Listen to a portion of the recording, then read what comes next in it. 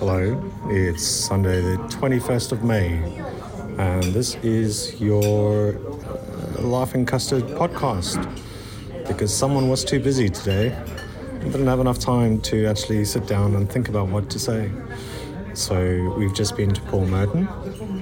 It has been an interesting learning experience, I think. Is that fair enough to say? I think that's fair enough to say. She says it's fair enough to say. Not as funny as you would expect, but acceptable for £14.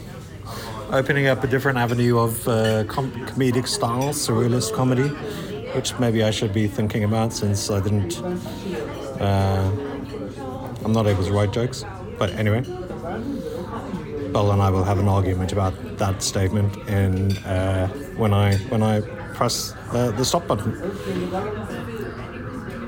But is there anything you really wanted to say on this, or you're happy for me to end? I'm happy, yeah. Yeah, she's happy. Much love and gratitude, everyone. Goodbye.